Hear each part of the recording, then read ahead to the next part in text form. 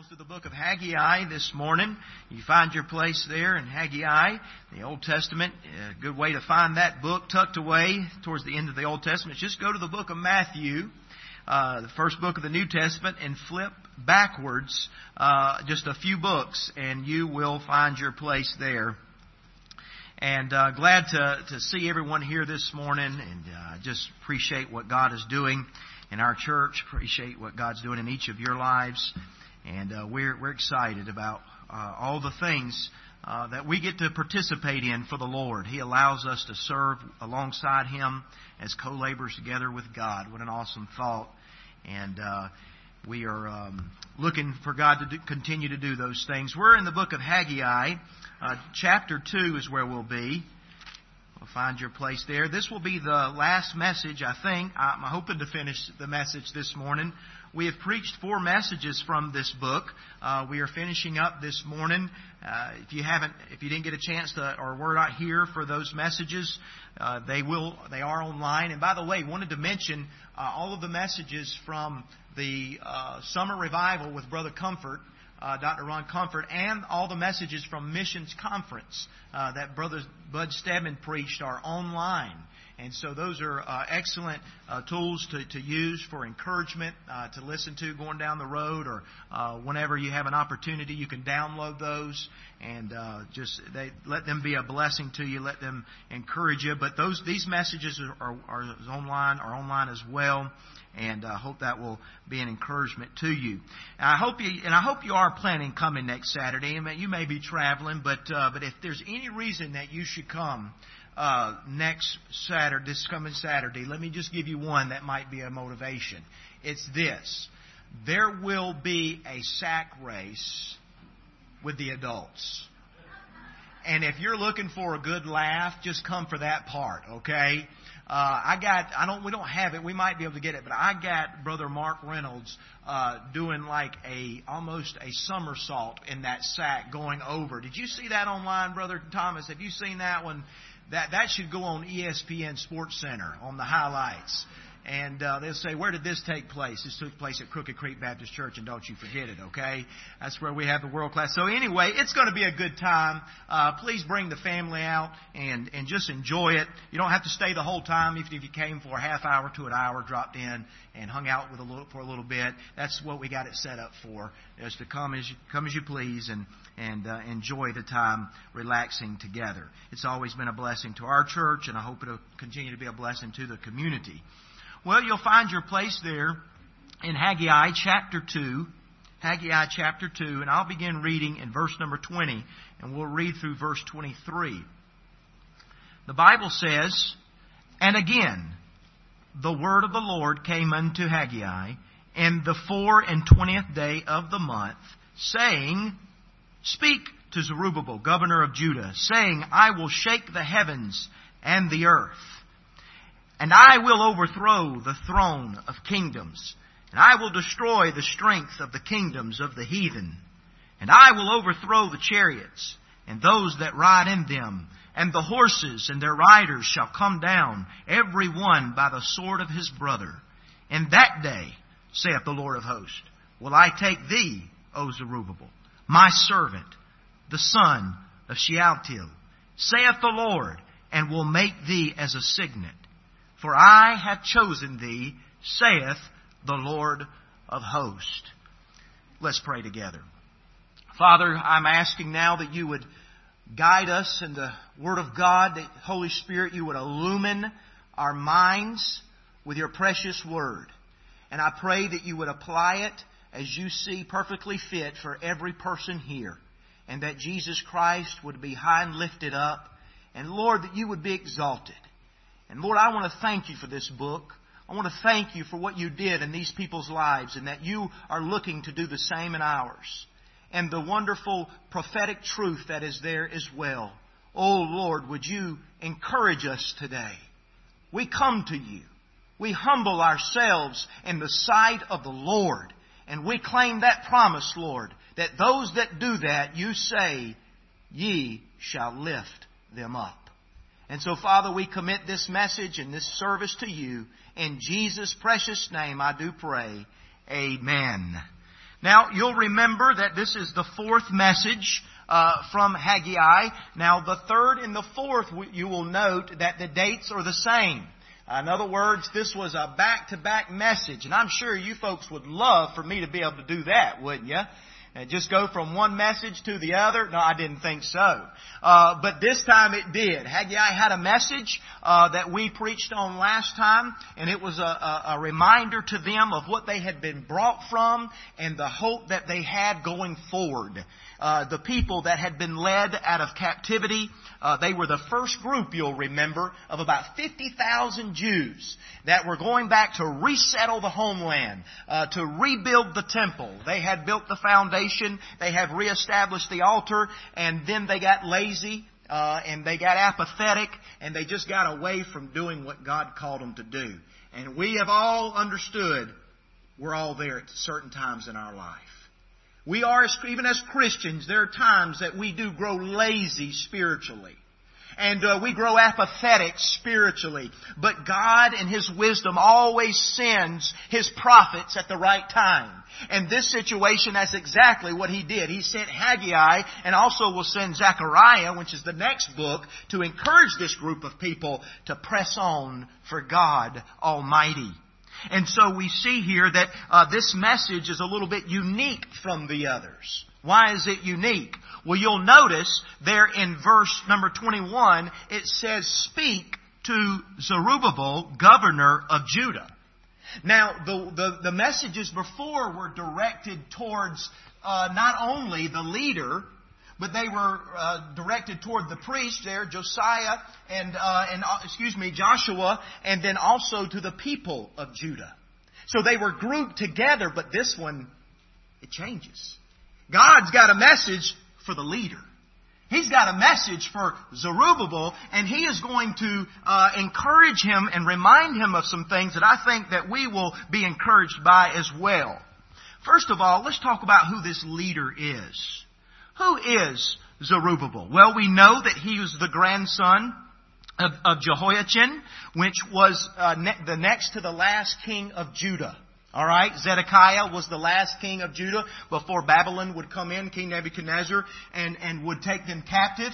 But Jehoiachin was his grandfather, and that is going to be very important as we move through the message. He was a descendant of the royal line of David. The royal line of David, he was in that seed line. And that's going to be significant as well as we move forward. And it's also very important to understand that he is the one that led this first group of 50,000 Jews from Babylonian captivity back to the homeland. What is this message that God has for Zerubbabel at this moment, at this time of Scripture? The message is this, I believe, can be summed up in this phrase, and it is the title of this morning's message.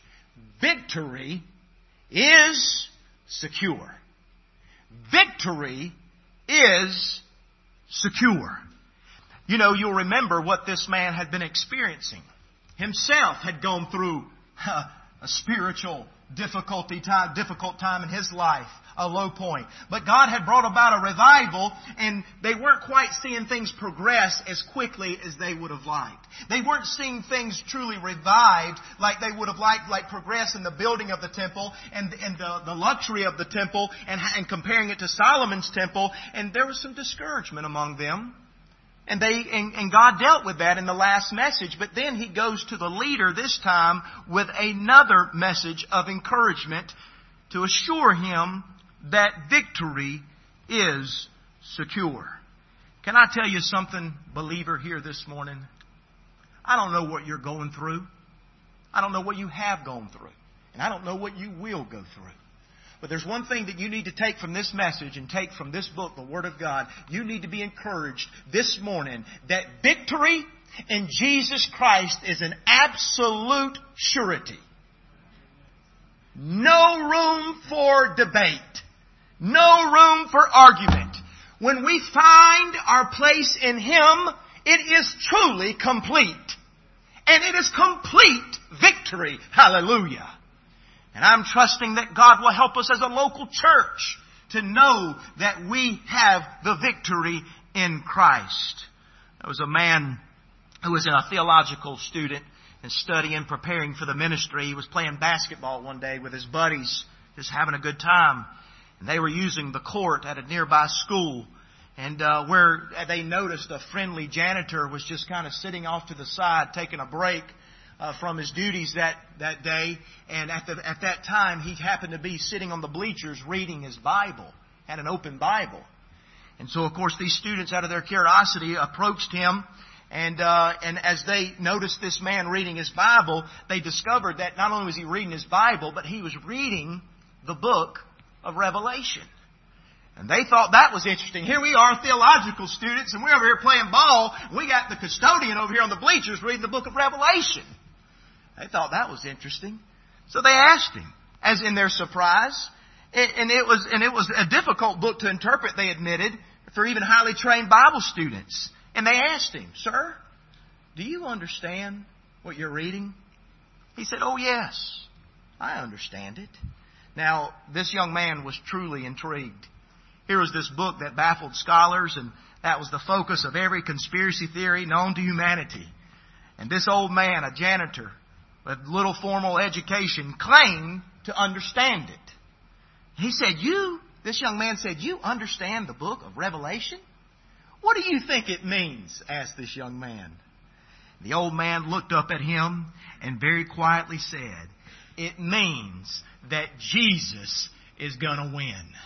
Amen. And that brother knew the truth of the Word of God, but not only did he know the truth of the book of Revelation, but let me tell you something, friend. He understood that is the truth of life as a Christian. The life of a Christian should be a victorious Christian life. I did not say a life of perfection, but a life of us knowing by faith that the victory is in Christ. And I believe that is the message that Haggai has for this leader. And I believe it's the message that God has for us. What is the first thing that he says in this message that God tells him about this victory? I believe the first thing that he says that we see here in the Word of God is God saying, "I will bring the victory." Now, this is where we can struggle a little bit. In our human minds and our human reasoning, many times in life, in the Christian life, we want to get our hands on it. We want to do all the work in a sense of changing things the way we think they ought to be changed, and just manipulating them by our human powers, which really is nothing compared to God's power. But God's going to let this leader know right up front, "Sir, Zerubbabel, my servant," we'll get to that here in a minute, "I want to tell you what I'm going to do." Now, this right here where he says in verse number 22, and it starts in verse 21, notice that how many times he says, "I will." He says, "I will shake," all right, "the heavens and the earth. I will overthrow. I will destroy. I will overthrow." He says these things that are very obvious that he's saying, "I am going to do this." God is claiming that He is going to bring this great victory. Now, in context, I believe here he is referring to the future tribulation time, when the great Armageddon, the great battle of Armageddon will take place. I do believe that that's the context of here that he's referring to. It's prophetic, it's future in its context, but there is a truth there that even applies for this man at this moment of his life, that victory is secure. Notice there also, after he says, I will shake the heavens and the earth, I want you to notice an important term here, and the second phrase he says he will do. God says in verse number 22, "And I will overthrow," what is the next two words? The throne. The throne. The throne of kingdoms. What is this throne he's referring to? Well, Revelation, notice in Revelation chapter 11, you can see there, we may use it. I'm not sure if we have it available or not. Do we have the verse available? We were going to maybe use that, but if not, that's fine. Go there with me, Revelation chapter 11. Would you turn there with me? Revelation chapter 11. And look at verse number 15.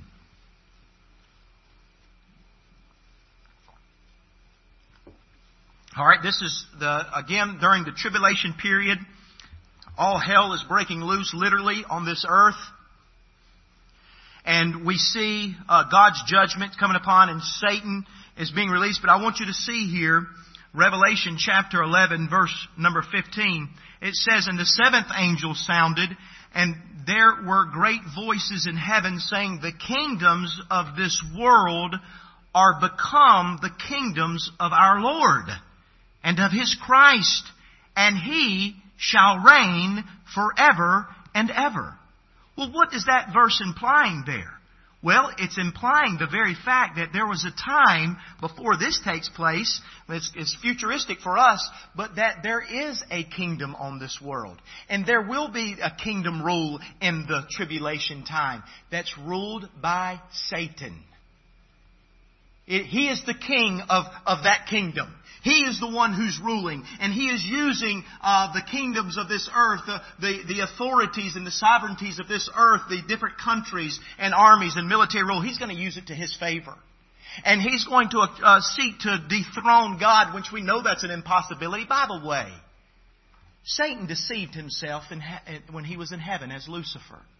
Do you know that he, according to the Word of God, even though it's stated in the book of Revelation, even though it's factual, it's the Word of God, God has declared His ending, he is still convinced that he will win.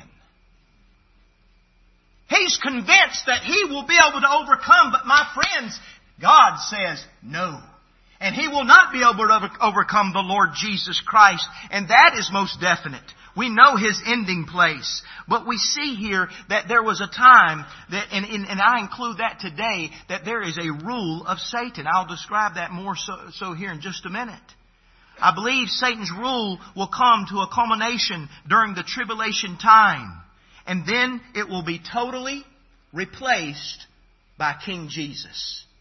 The Lord Jesus will set up His throne upon this earth in Jerusalem. And Satan will no longer have any rule over this earth. It will be all in the hands and control of the mighty God, the Lamb of God, the Messiah, Jesus Christ. Now, Lucifer, who is Satan, when he rebelled against Almighty God in heaven, when he rebelled against the Lord, the Creator, thinking that he could be higher and he could be like God, and he was a very powerful angel, by the way. God made him one of his high-ranking angels, along with Michael. He was a high-ranking angel, very powerful, lots of influence, but he got it in his head, and he convinced himself, and I think because of pride, he deceived himself, thinking, well, hey, I can go above God.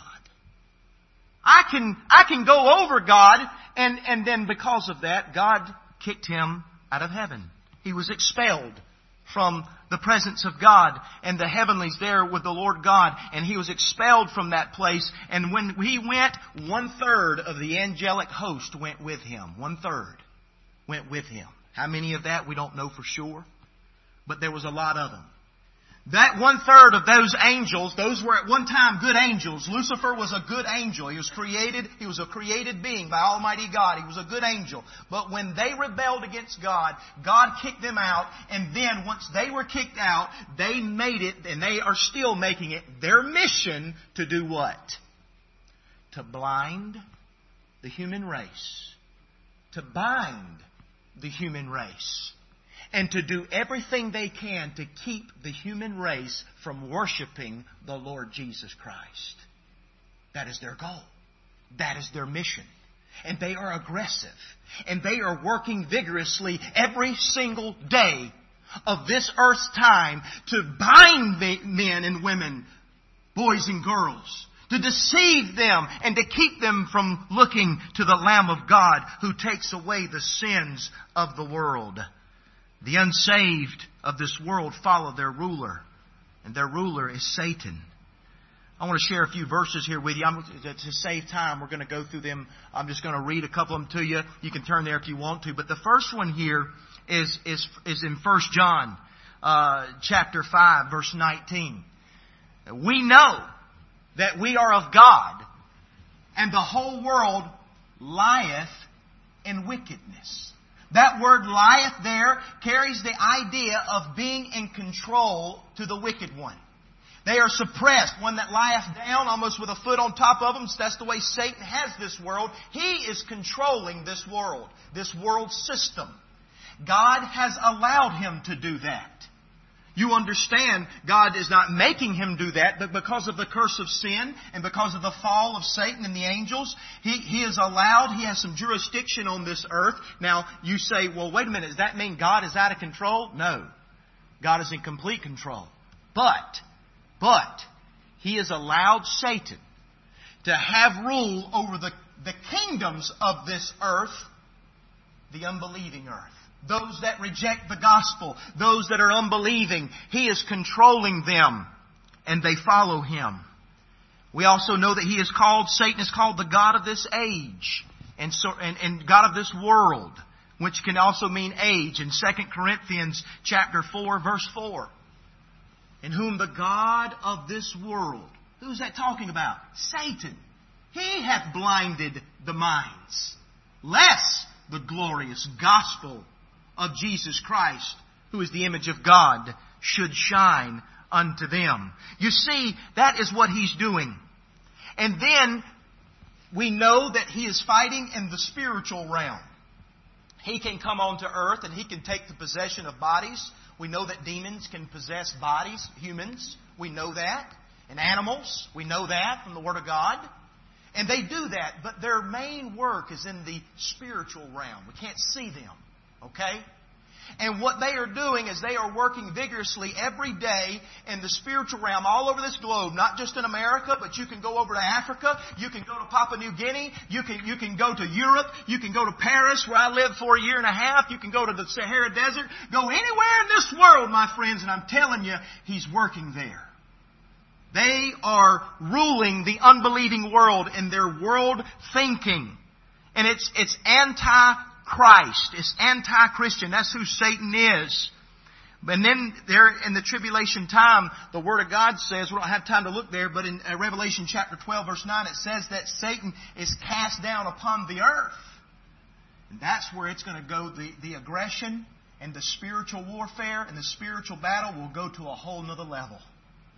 When Satan comes down upon this earth and those demons, and they work and even in a more intensive way, it's going to be simply awful.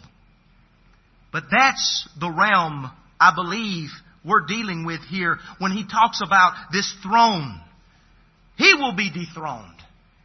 King Jesus, my friend, will come and totally take over. And he will not have that power.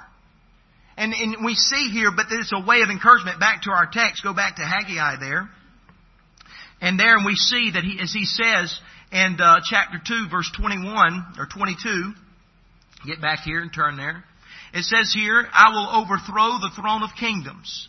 And he goes on to say the different things that he will do. That is God Almighty. These chariots that he's referring to, that'll be the armies from the east and the west, and that will converge upon the valley of Megiddo. And they will be utterly destroyed by our Savior, the Lord Jesus Christ. Now, it doesn't stop there, does it? God says, I'm going to bring this victory. I'm going to destroy the enemy. Now, this is where we come into the picture, and I believe this is where I find a lot of encouragement. Verse 23. He shifts gears here.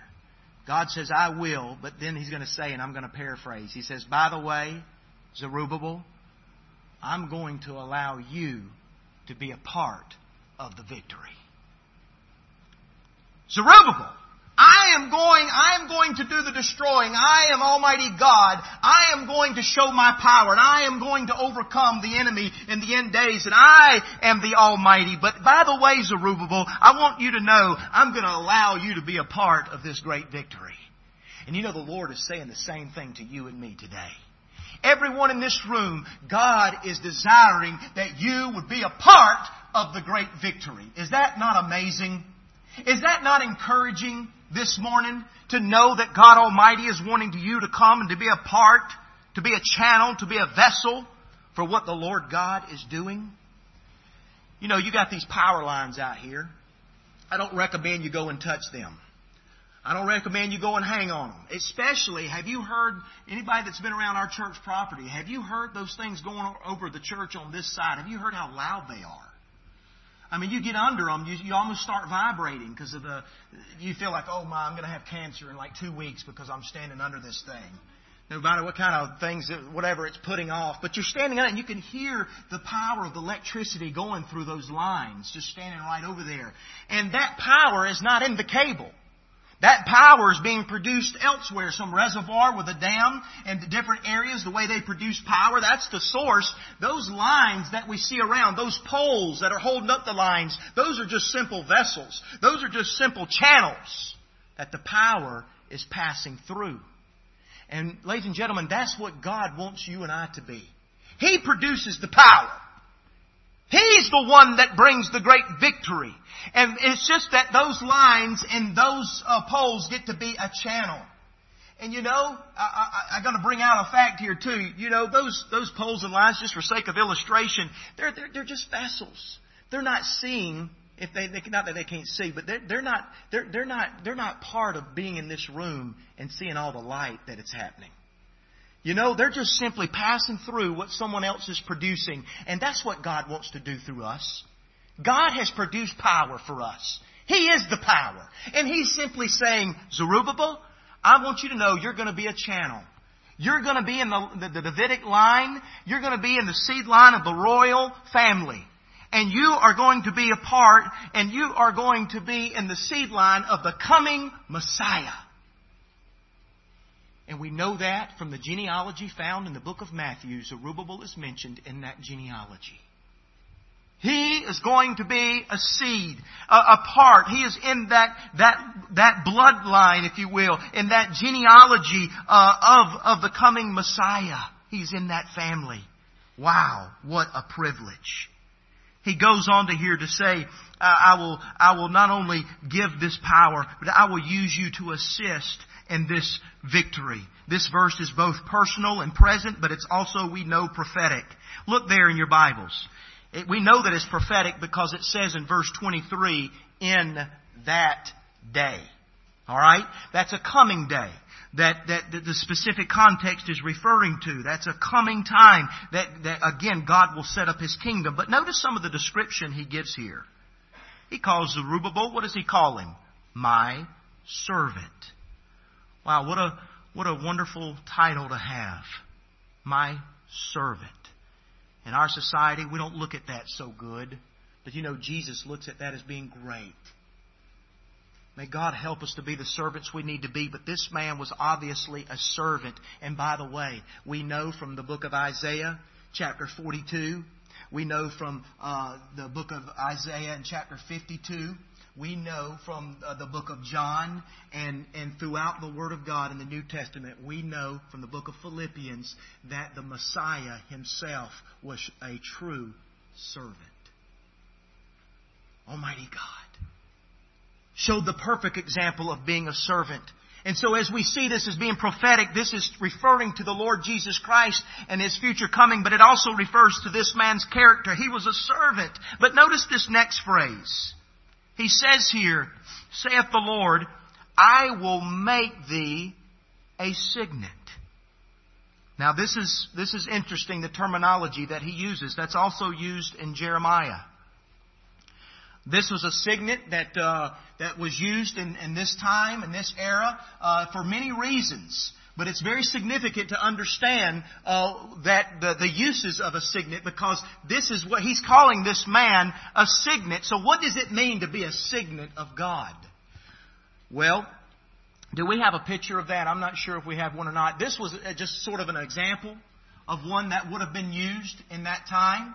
It basically showed that was, number one, authoritative. It was an authoritative sign. It was a mark of honor. It was a mark of authority. It was an object of care and pleasure. It was much valued and constantly in view from those leaders at that time. It was used by the owner to sign letters and documents doing what? Representing him. So what he is saying here, and it was worn always. There was hardly a time that it was not worn. And this is what he's telling this man here. I want you to be a servant of me. You are a voice for me. You are a vessel for me. You are my representation. And of course we know the Lord Jesus Christ is going to come. And He's going to be that reconciler, the one who brings God to man. He's going to represent truly God's love. He's going to indwell the flesh, and He did, and He came and He died on a cross. And He rose again the third day, and He truly showed forth the love of Almighty God. But He came the first time to show love. But can I say, friends, we must understand the Word of God. The first time He came to show love, but the second time He comes, when He steps foot on this earth, it will be for vengeance. The first time He came to set foot on this earth, He went and lived a life of perfection, and He became the Lamb of God. It takes away the sins of the world. He laid upon the cross, and that time He said, Father, Father, forgive them, for they know not what they do. That was the first time. The second time He steps foot on this earth, He will come with a white horse, and He will come with great fiery vengeance. And He will destroy all the wickedness of the earth, all the unbelievers, and Satan and his armies, they will be destroyed. That is the Almighty God. That is the one who is coming. And He is one who always is faithful. He is eternal. He is Alpha and Omega. He's the beginning and the end of the Lord Jesus Christ. And God, I believe, in this context, I believe in personal application, I believe Zerubbabel was a servant. He was a representation of Almighty God. And I want to ask us a question this morning. When it comes to being a representation, a signet of Almighty God, are we willing to do that? Are we doing that? Are we walking in victory? Are we showing this world that, hey, the time is at hand? The Lord is at hand. What does that mean in the Philippians? I don't have time to go to it. What does that mean when we're showing the world the Lord is at hand? Praise God. You know what it's saying? The Lord is the victor. The Lord is in control, world. And my friends, you want to have some freedom in your life, you want to have some liberty, you stop listening to the lies of the devil. The deceiver who has convinced you that you are defeated. He has convinced you that you'll never amount to anything. He tries to convince us that it's not going to work out. But I got news for him. You know, I don't make it a practice. In fact, I tell my children, listen, I do not want to hear you say the words, shut up. I think, you know, that's just really rude. It's really unkind. Just don't use that. But you know what? I've made an exception. I've made an exception. And I'm sorry if I offend anyone here. But I'll tell my children, and I'll tell you, when Satan comes and tries to whisper lies into you that you are done, that you are no good, that you're a loser, and that it's all done, and your life is a waste, and you'll never see any victory in your life, I want you to give him a wholehearted, shut up!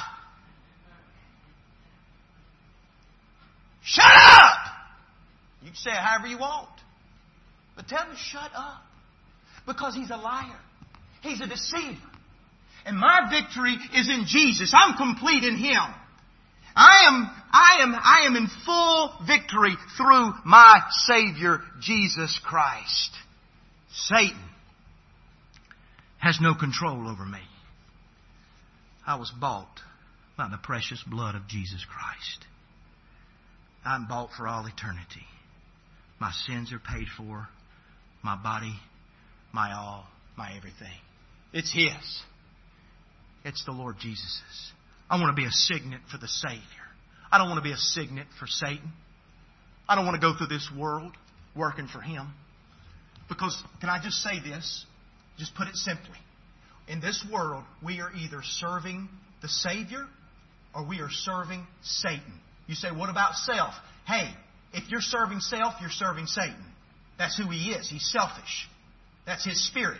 That's his teaching. That's his desire. He wants us to be selfish. So that's his end goal. Yes, he uses the flesh.